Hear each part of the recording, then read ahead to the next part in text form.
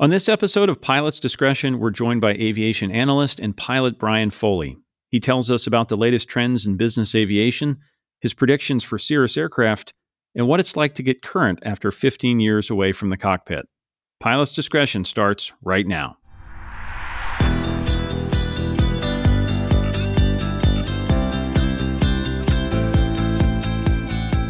Hello, everyone. I'm your host, John Zimmerman of Sporties, and thanks for listening. Remember to visit sporties.com/podcast for today's show links and complete archives. And if you like Pilot's Discretion, please subscribe and leave us a review in your favorite podcast app. Today, I'm joined by Brian Foley, a man who has been around aviation for over 40 years in a wide variety of roles. He started out as a flight test engineer at Boeing, then went on to a 20-year career at Falcon as director of marketing, before founding Brian Foley Associates, where he provides market research and forecasting for investors in aerospace companies. He's also an instrument-rated private pilot. Brian, welcome to Pilot's Discretion. Hello, John. Glad to be here. You're a longtime observer of the business aviation industry, both from the inside and the outside. And this is a segment that really experienced an unprecedented boom since the pandemic. But some of the headlines in 2023 weren't quite as great. There was the near collapse of Wheels Up. They lost almost $1 billion before getting bailed out, more or less, by Delta Airlines. So what do you think the state of the market is, especially for fractional and charter right now? Was Wheels Up the canary in the coal mine, or is that just a badly managed business? In a way, it's a canary in the coal mine, and I'll tell you how that is in a moment. But overall, the business aviation industry is going gangbusters right now. During COVID, after an initial pause, like all aviation, where everyone was grounded, first time private aircraft users started discovering that they could get to where they wanted to go without having to go to the crowds in the airports and sitting with 200 of their best friends in a aluminum tube for 3.5 hours. And if there was even a schedule for an airline to go where they were going. So those with the means sought out aircraft charter initially, because the barriers to entry are pretty low there, and they tried it for the first time. And it might have just been a little trip from Teterboro to West Palm or something to see the grandkids, but nonetheless, it became quite a thing, to the point where private aviation became so popular that a number of things happened. First, some fractional providers and charter operators simply quit taking new business. We're not a mass transportation system, and not designed that way. And there are limits to how many people you can take. So immediately the used aircraft inventory started to dwindle down as first-time users discovered that and gobbled those up. The new aircraft producers did pretty well too, with big backlogs during that time. So it was just a crazy time in aviation. So fast forward to today, and things are normalizing from where they'd been. It's not so crazy. People are catching their breath. They're staffing up. They're getting their operations in order. What I like to tell people is that even though there was a big flood into private aviation, all those people aren't going to stay long term. So some will go back to their economy plus in the airlines. They've been a little humbled by the $20,000 ticket from that Teterboro to West Palm trip one way. And now that there's alternatives, dependable ones with the airlines, they'll go that route instead. So going forward in the future, I estimate that the business aviation industry got about a 10% jolt that'll always be there. That the baseline for business aviation business volume has forever increased by 10% over what it would have been without this mass rush of new people coming in.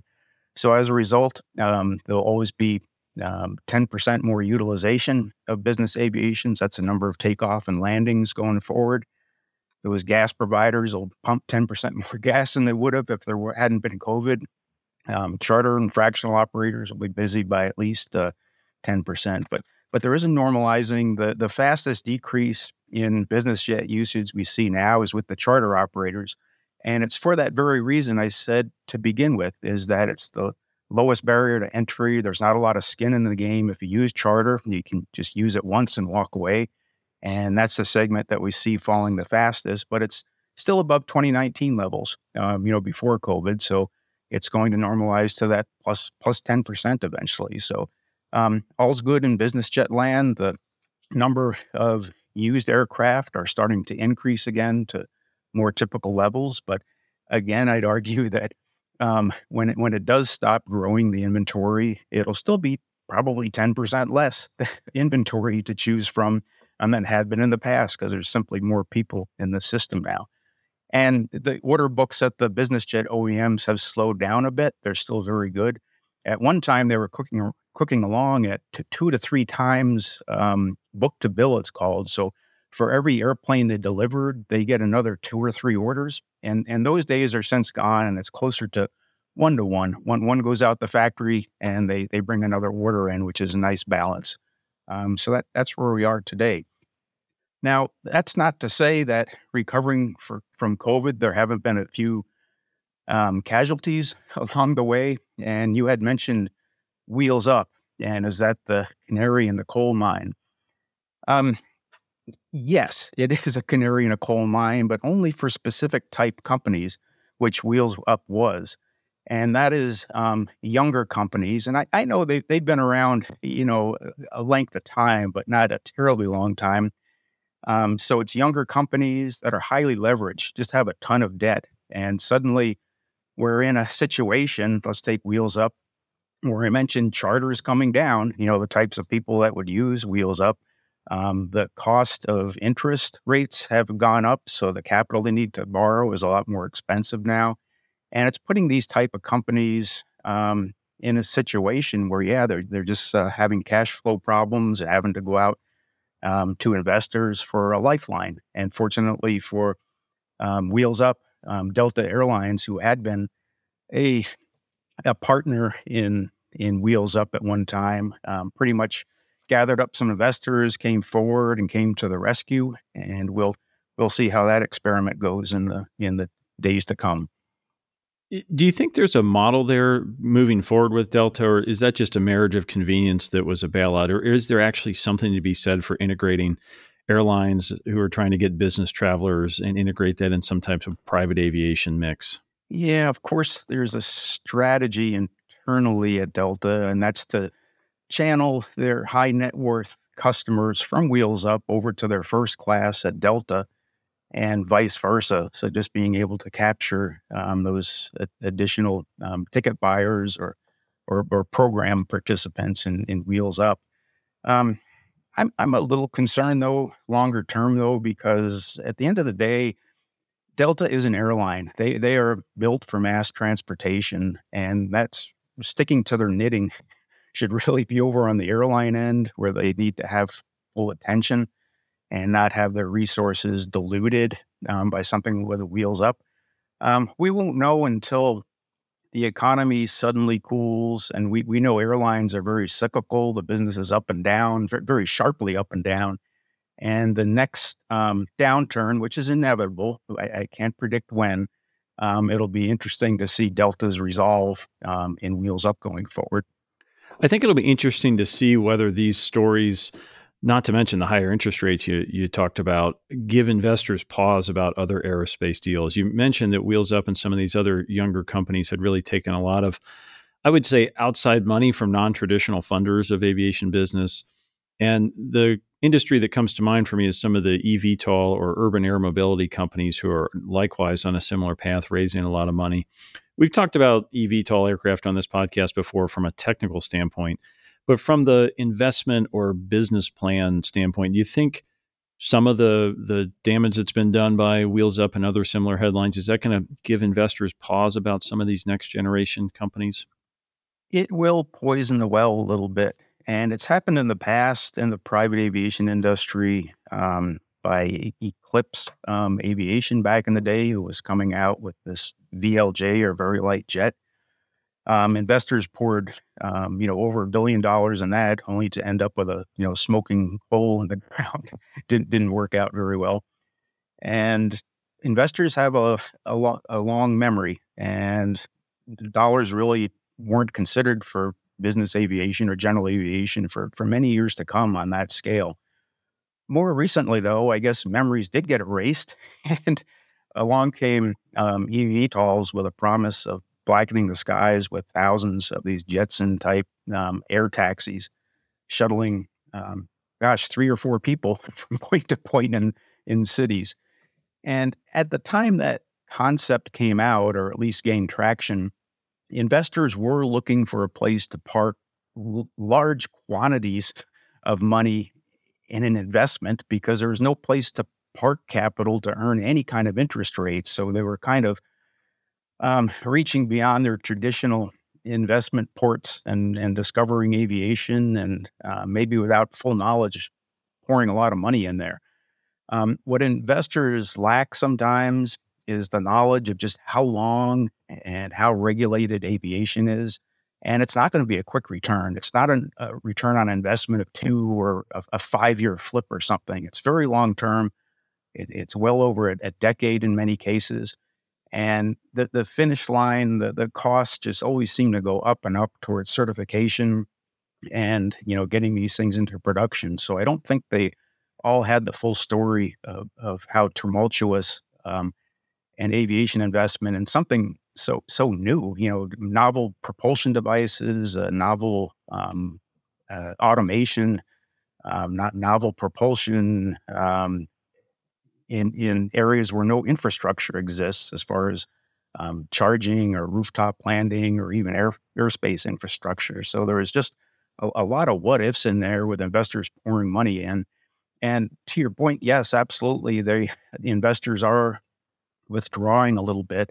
And it's not so much that they've been soured on the eVTOL concept, although they are probably getting a little education as they go along here. But it's more that with interest rates having risen, there's just better places to park capital and make a return for far less risk than aviation. So while some of these eVTOL and novel concept manufacturers got a good head start, there was capital. I think going forward into the new year and beyond, those companies will spend their initial allotment and will have a lot of difficulty finding the next round. An example of that of not too long ago wasn't in eVTOL, but you recall the supersonic jet manufacturer, Ariane, who suffered the same thing at about the same time as investors were losing interest. They made great progress. They were further along than anyone else in a civil supersonic program. But those programs only go at the speed of cash. And they're at the point where they had to make a significant raise again, and it didn't materialize, and they had to close up shop. Great point there about general aviation in general is not a mass transportation process. And I think that's a lesson we learn often. Maybe it'd be fun if it were. But another investment story to me that has flown under the radar a little bit, but is possibly related to some of this environment, is the possible IPO of Cirrus in Hong Kong. This was first sort of floated in the summer. And I'm interested particularly in your perspective. You have a Series 7 license. You tried to organize U.S. investors to outbid China for the company back in 2011. So you know this story going back a long way. What do you think is going on here with this possible Cirrus IPO? Well, the way I've understood it is the margins that Cirrus is producing or, being able to make on their financials is around 10% profit versus 15% for someone like a Cessna. And it said they need to raise funds to improve their production capacity and efficiency just to get up there closer with a Cessna. So best I can tell, that's the reason for going public and raising more capital. Cirrus is one of many U.S. aviation companies that had to take on foreign investors going back a long time in their case. More recently, Continental, Diamond, Piper, you can add a lot to that list. Why do you think American investors in general are so reluctant to buy GA companies? It goes back to the return on investment. They're looking for a quick turn, and they really don't have the patience, nor is it in their investing mandate to hang out for 10 years to see how things go. The biggest boogeyman to investors is the uncertainty of certification and having someone like the FAA involved, where it can be a wild card whether it passes or not, or if it can, what's required to get it there. So, and any highly regulated industry can have a little trouble trying to invite outside investment. it's interesting. You mentioned Cirrus doing an IPO.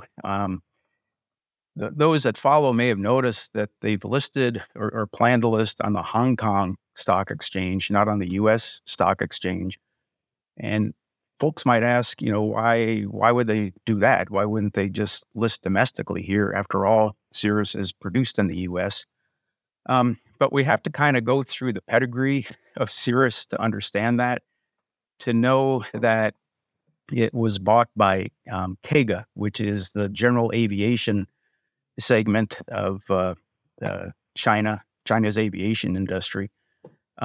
However, KEGA is owned by the next one up the ladder called AVIC, which is a state military enterprise who has been flagged for sanctions, because of their connection to the military.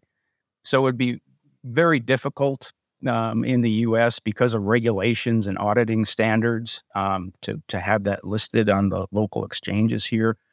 State-owned enterprises aren't going to, put up with audits and inspections because they consider it a national security concern. So that's kind of why they went over to Hong Kong. That's not to say Cirrus isn't, a product I aspire to, and I think most of your audience would agree. It's, best of breed, best of class, and we don't really think of ownership when we're, dreaming of the next Cessna we can hopefully, Cirrus we can get into. But that's the fact of the matter, and they took a little bit of risk by going public like that because it sort of reminds the public of that fact at a time when U.S.-China relations aren't so great. Yeah, it'll be interesting to see that play out. I agree with you. They make a fantastic airplane, and I know some U.S. pilots like to complain about the foreign investment. And I think my answer would be no. U.S. investors have stepped up typically, so maybe there's something we need to do better in telling the story of GA or running businesses that are more attractive to investors. I don't think it's out of ignorance that they're not investing. Agree. Brian, let's take a quick break, and when we come back, I want to ask you about your journey as a rusty pilot. Introducing the first premium apparel brand made for pilots and aviation enthusiasts.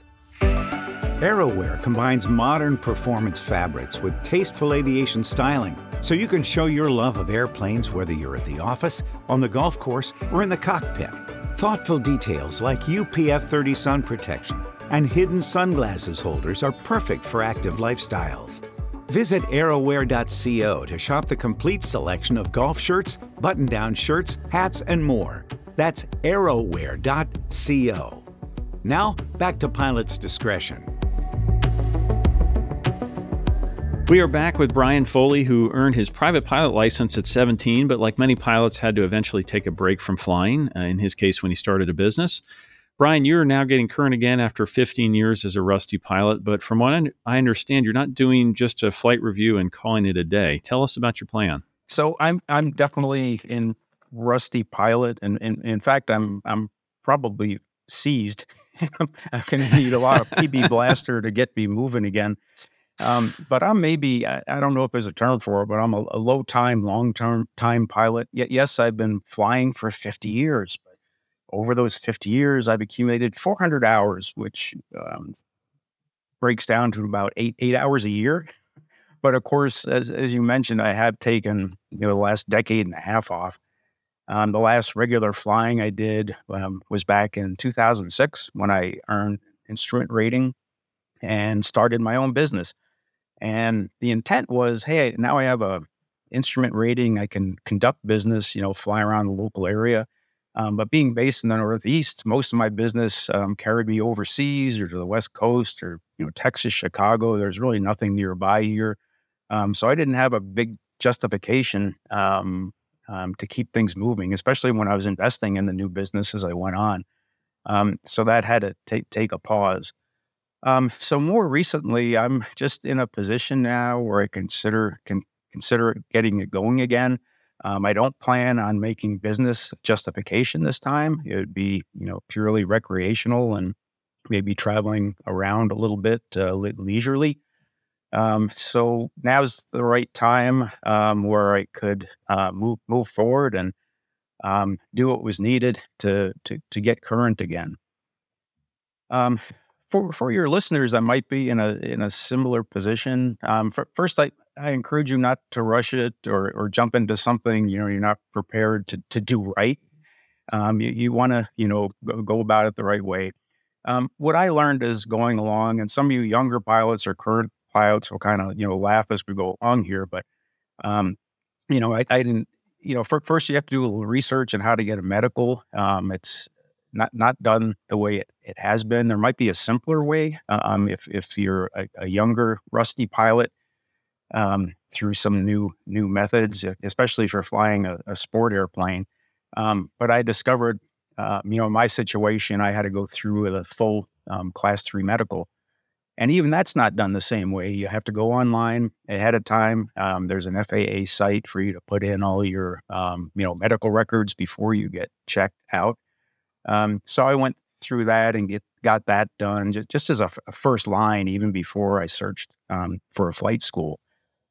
But, rather than just getting another BFR, in fact, I think I'm running out of places for endorsements for my BFR in the back of my logbook. I wanted to make this sort of interesting, rather than just, getting current in a 172 or Warrior rental again.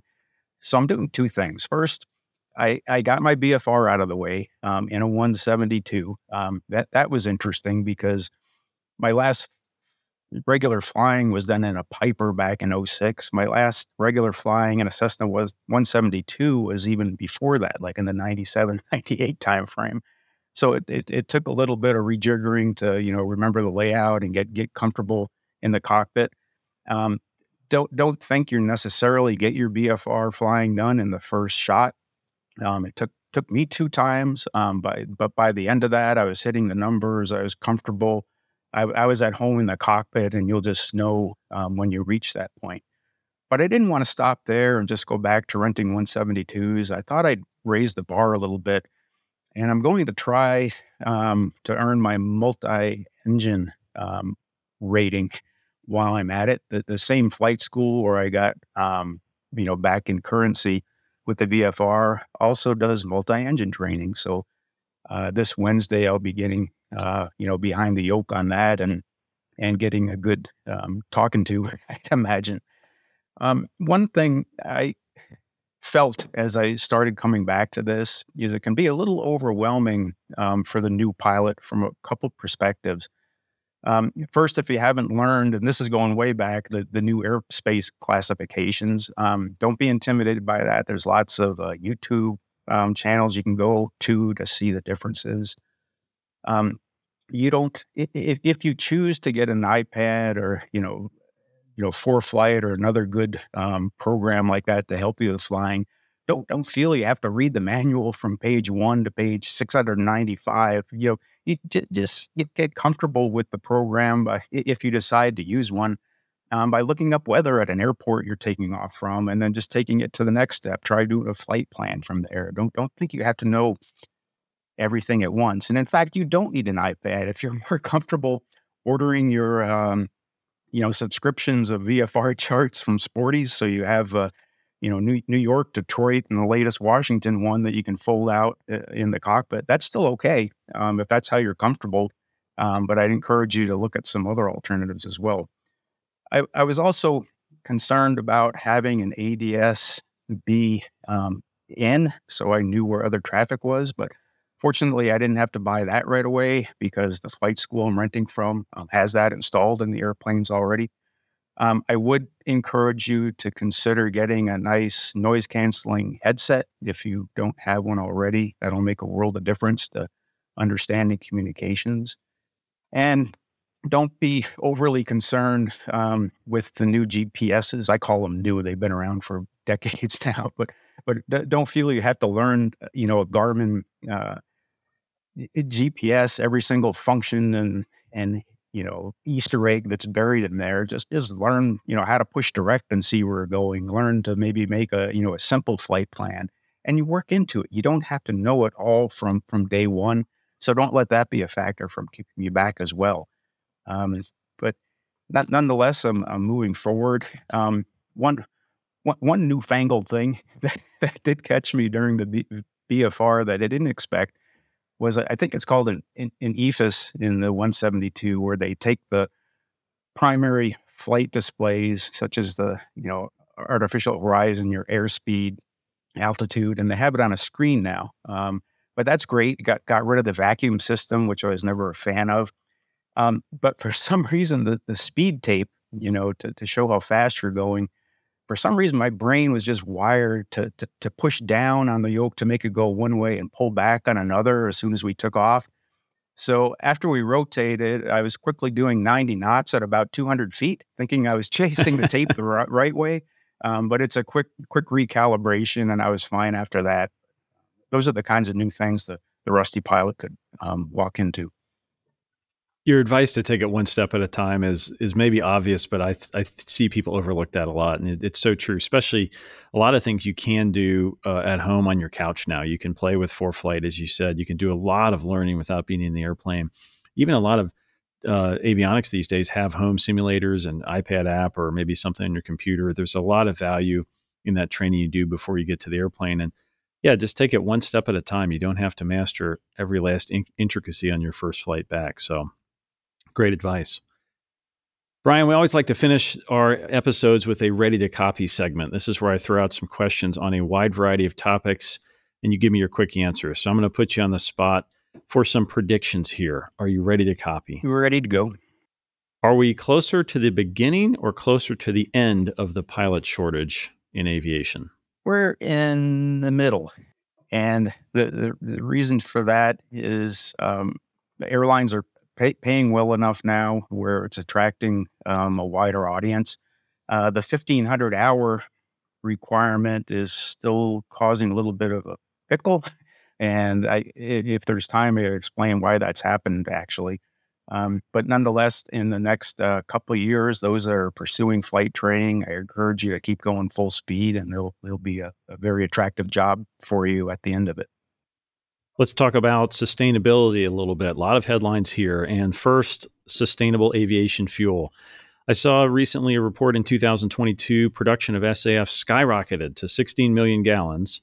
And yet that is a rounding error compared to the 15 billion gallons or so of Jet A produced every year. So is the glass half full or half empty on SAF? I got to say, SAF is half empty. It's a long way from becoming reality to be made in the kind of volume that's needed. And unless there's, this big stick approach from the government saying you must use it, or some kind of a tax credit if you do use it, just the cost of it is going to be very prohibitive and not workable from a business standpoint.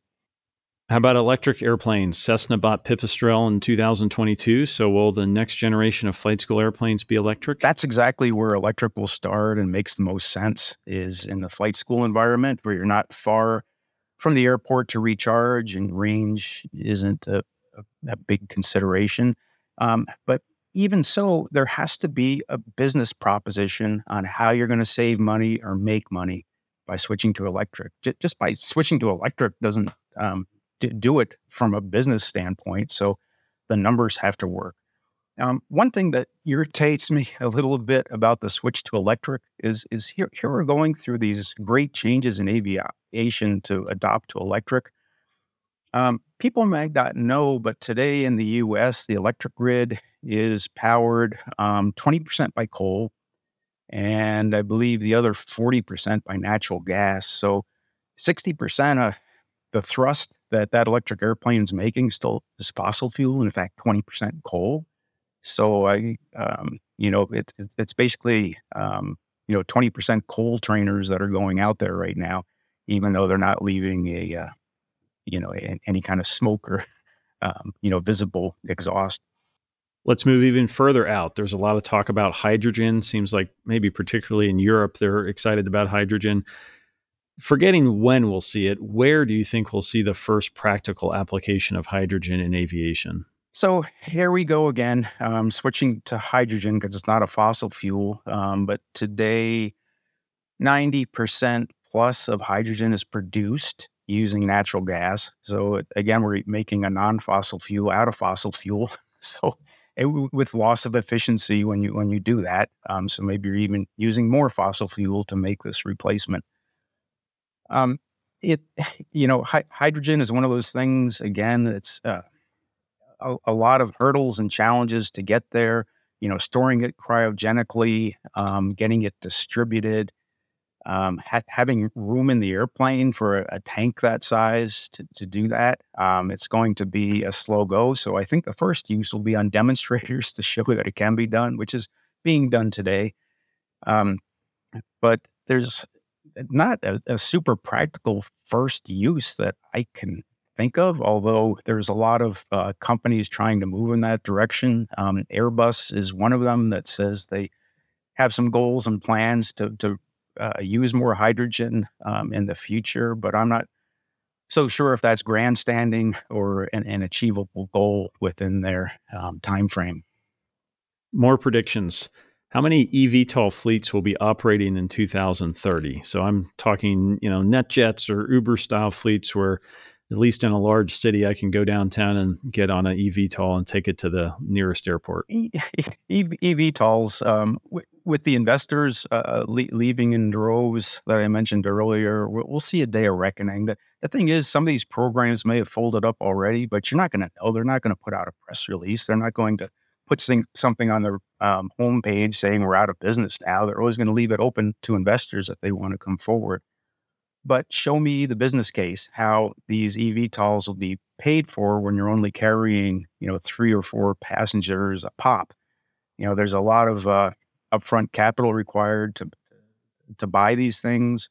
Hopefully there'll be and surely there'll be maintenance costs over time, to help recoup some of those costs. But I haven't seen numbers that convince me to say it's a good business case to go forward with these.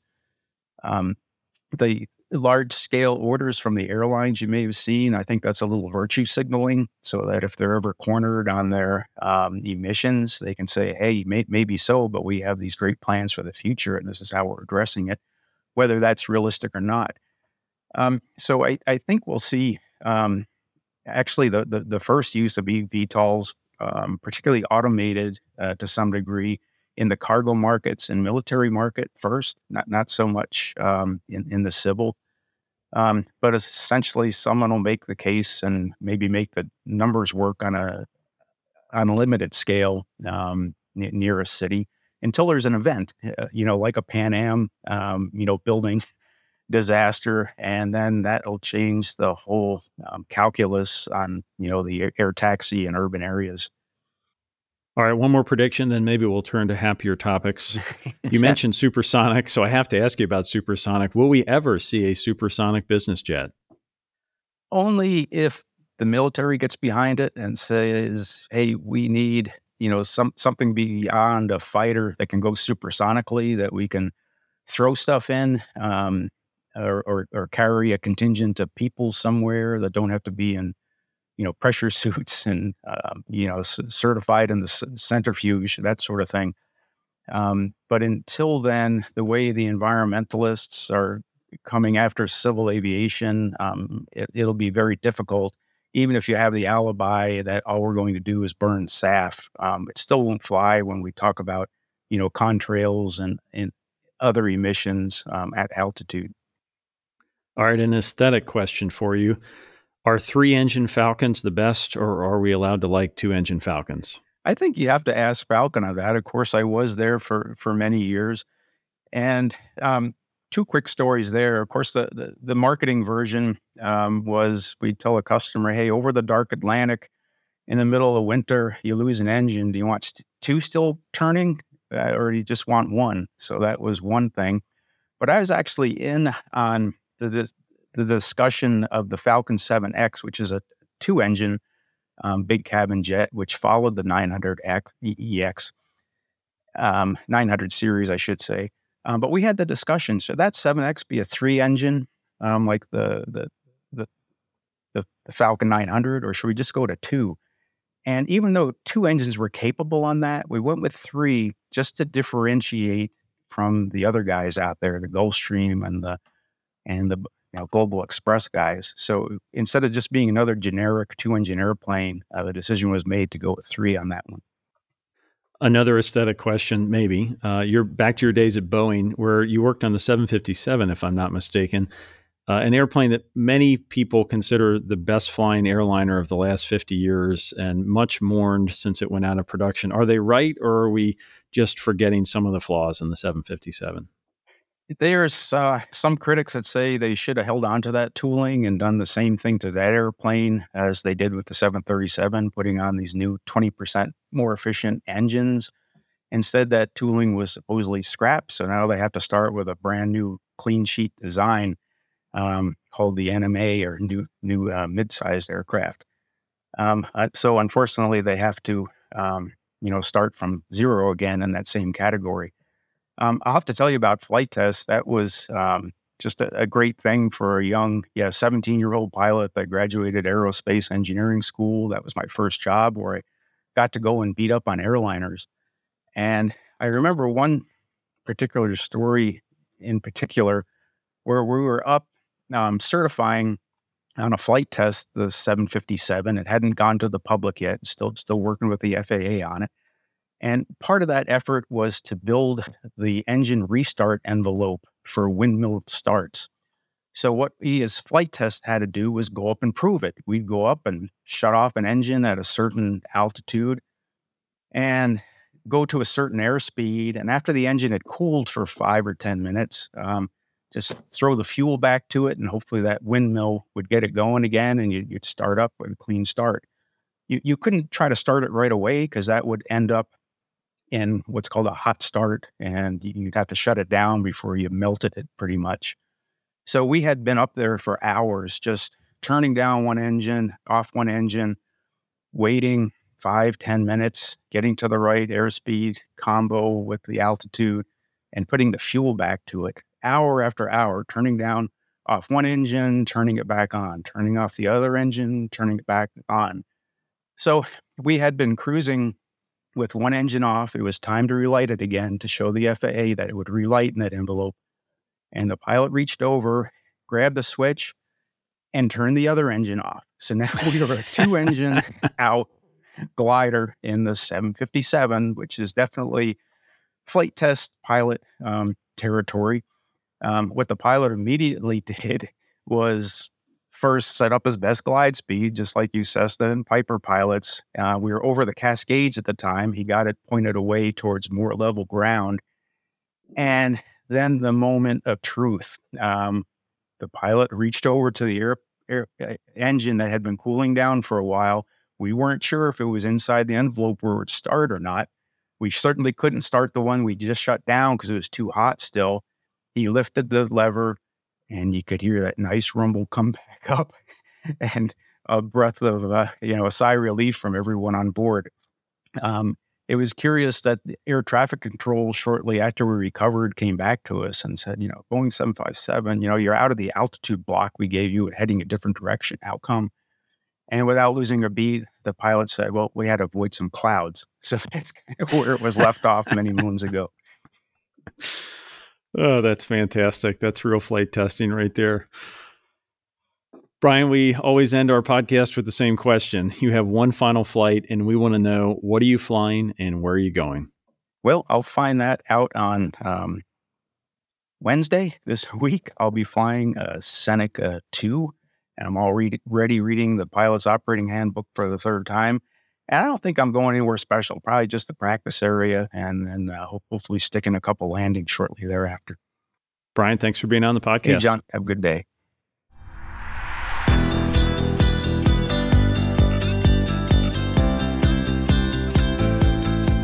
Thanks for listening to Pilot's Discretion, brought to you by Sporties, training and equipping pilots worldwide for over 60 years. For more episodes and today's show links, visit sporties.com/podcast. I'm John Zimmerman. We'll see you next time on Pilot's Discretion.